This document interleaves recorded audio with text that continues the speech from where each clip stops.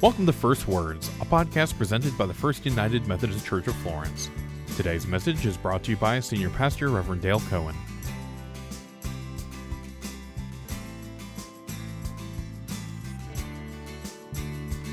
The famous actor Gregory Peck once stood in line with a friend waiting for a table at a very popular Los Angeles restaurant.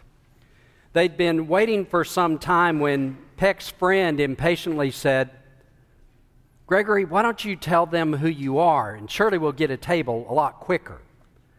To which Peck responded, "If you have to tell them who you are, then you aren't."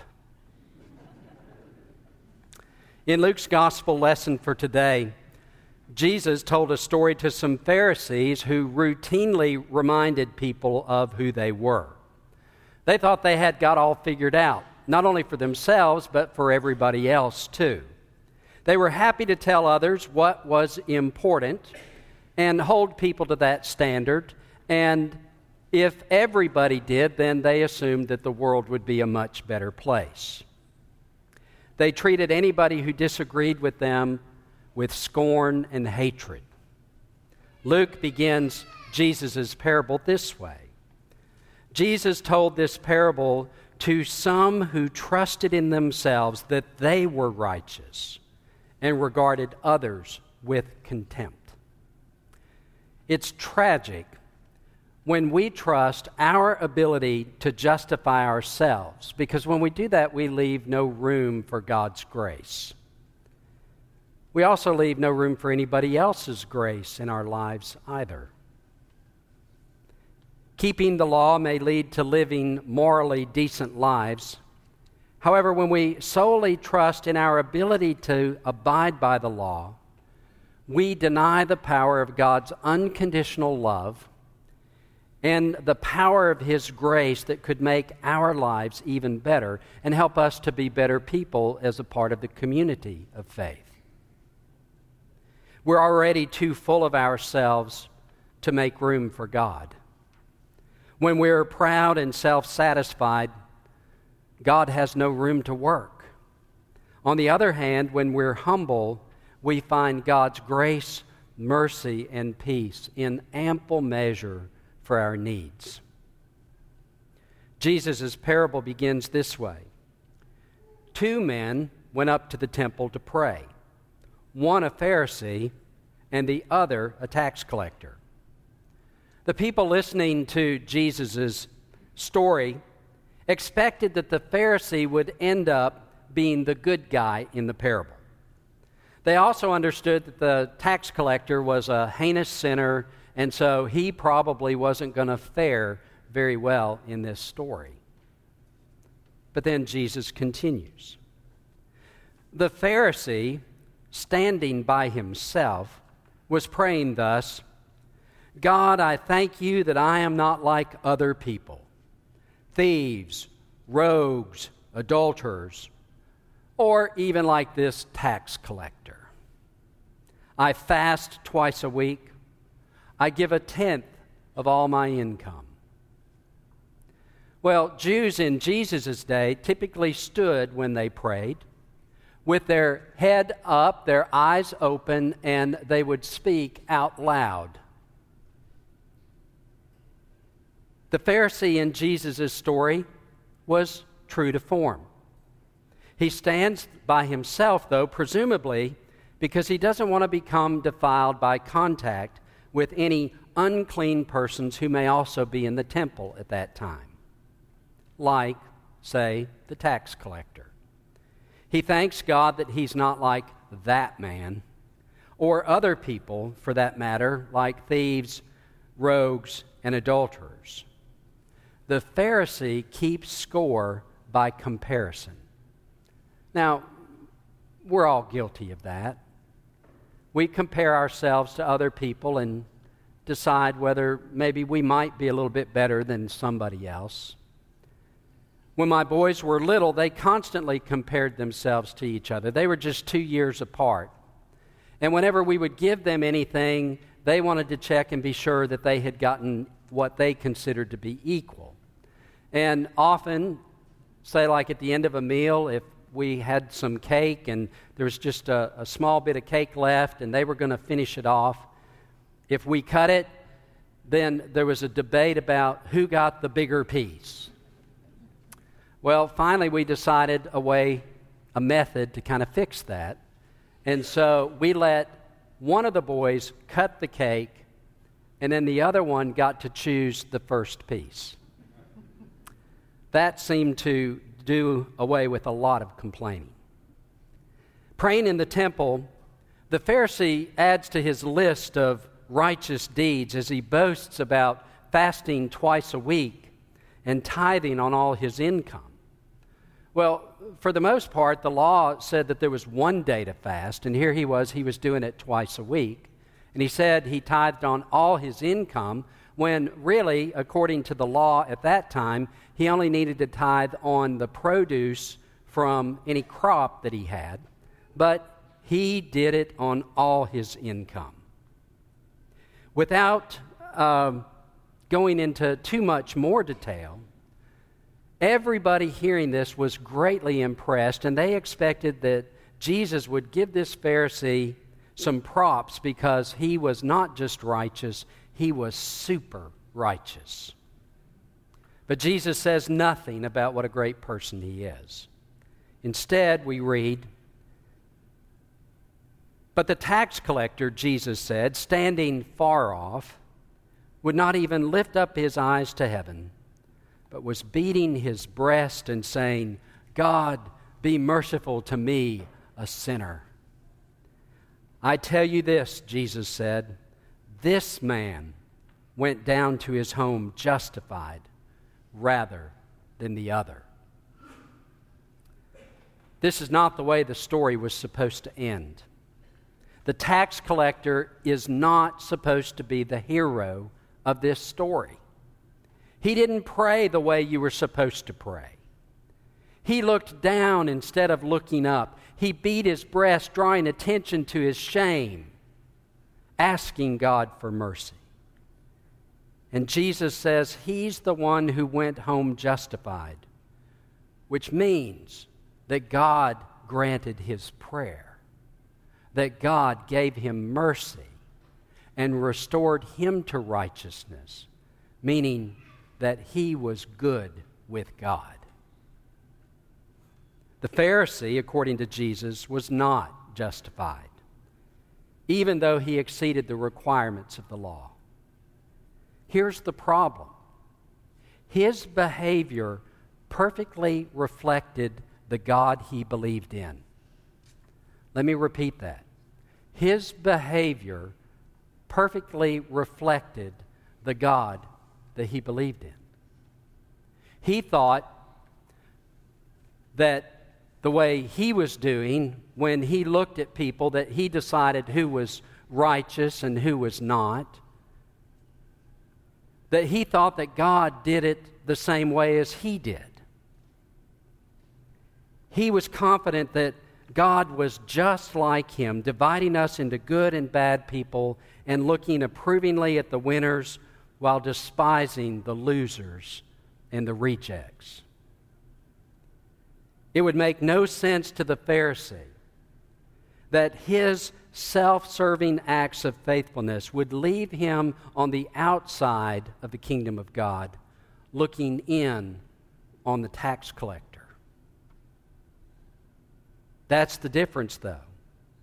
The tax collector believed in a God, this was his image of God, that was nothing like himself, for he was a tyrant and a thief. He trusted that God was nothing like him, and he trusted in God's mercy, while the Pharisee trusted in himself and in his own goodness. The result was that Jesus commended the tax collector, while the Pharisee's righteousness stood for nothing. If we can't find humility, then humiliation finds us. This is in effect what Jesus was saying when he concluded this parable with these words: "For all who exalt themselves will be humbled, but all who humble themselves will be exalted. We have to be careful, though. This verse is not a formula for how we can manipulate God into praising us for doing an excellent job in living holy lives. We can't just act humbly and God automatically point to us as paragons of righteousness. Humility is not an act. Humility has to flow from a humble heart. God wants us to humbly come before Him, not comparing ourselves to others, but rather admitting our shortcomings and trusting that whatever we need to be in relationship with God, God will provide. Consider these facts about humility. We cultivate humility over time as we grapple with the reality of our sin. And as we grieve over how our sin has not only hurt ourselves, but how it's hurt other people. And when we focus on how our behavior has hurt others, we become humble. Humility is never successfully developed through comparison to others, except when we compare ourselves to the person of Jesus Christ.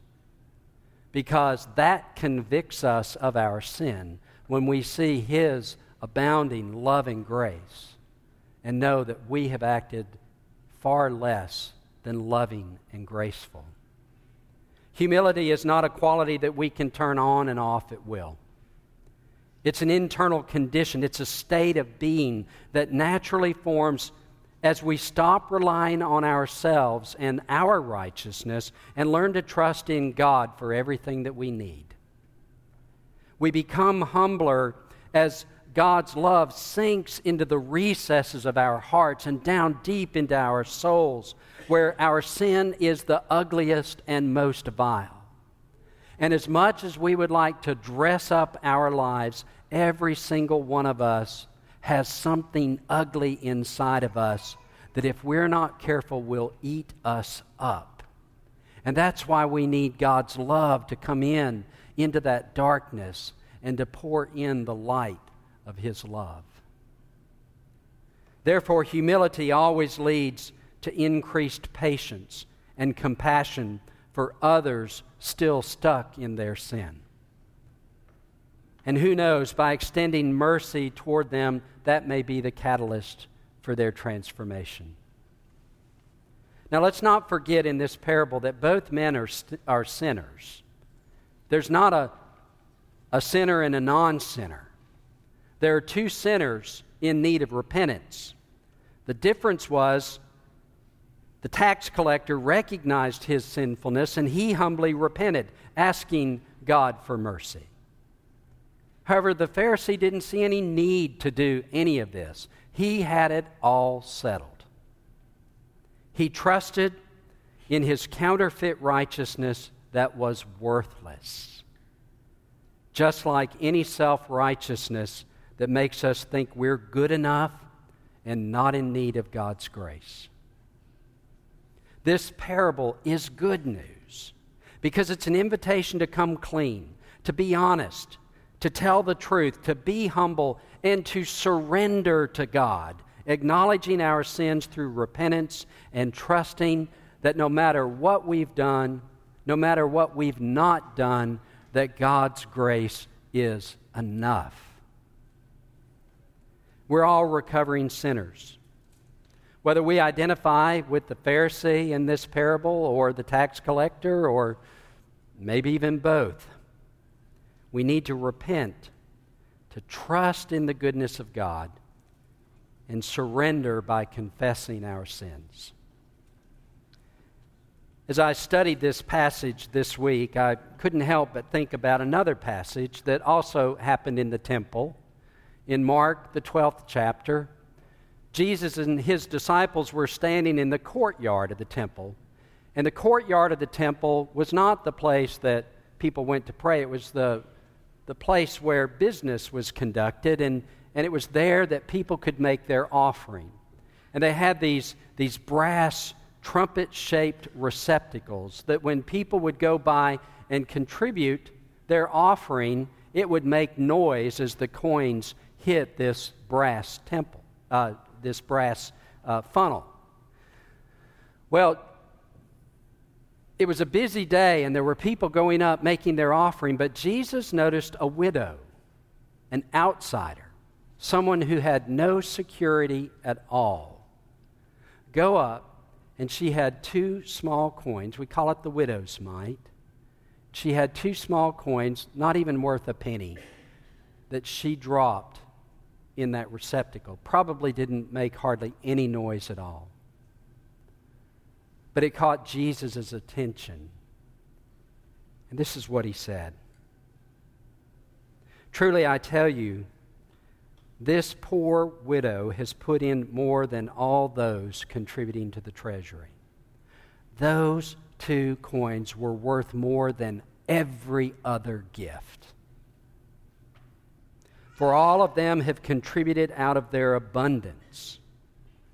But she, out of her poverty, has put in everything she had, all she had to live on.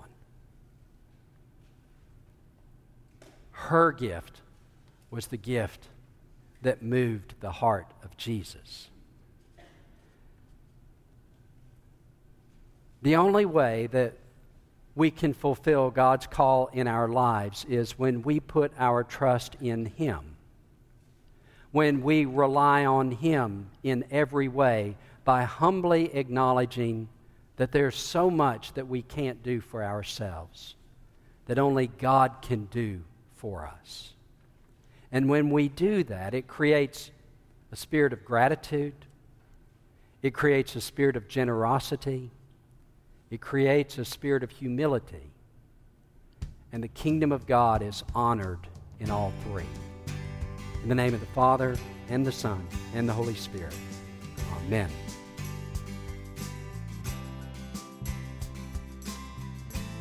Thank you for listening to First Words. For more information about our services or how to get involved in our community, visit us at fumcflorence.org or facebook.com/FlorenceFUMC.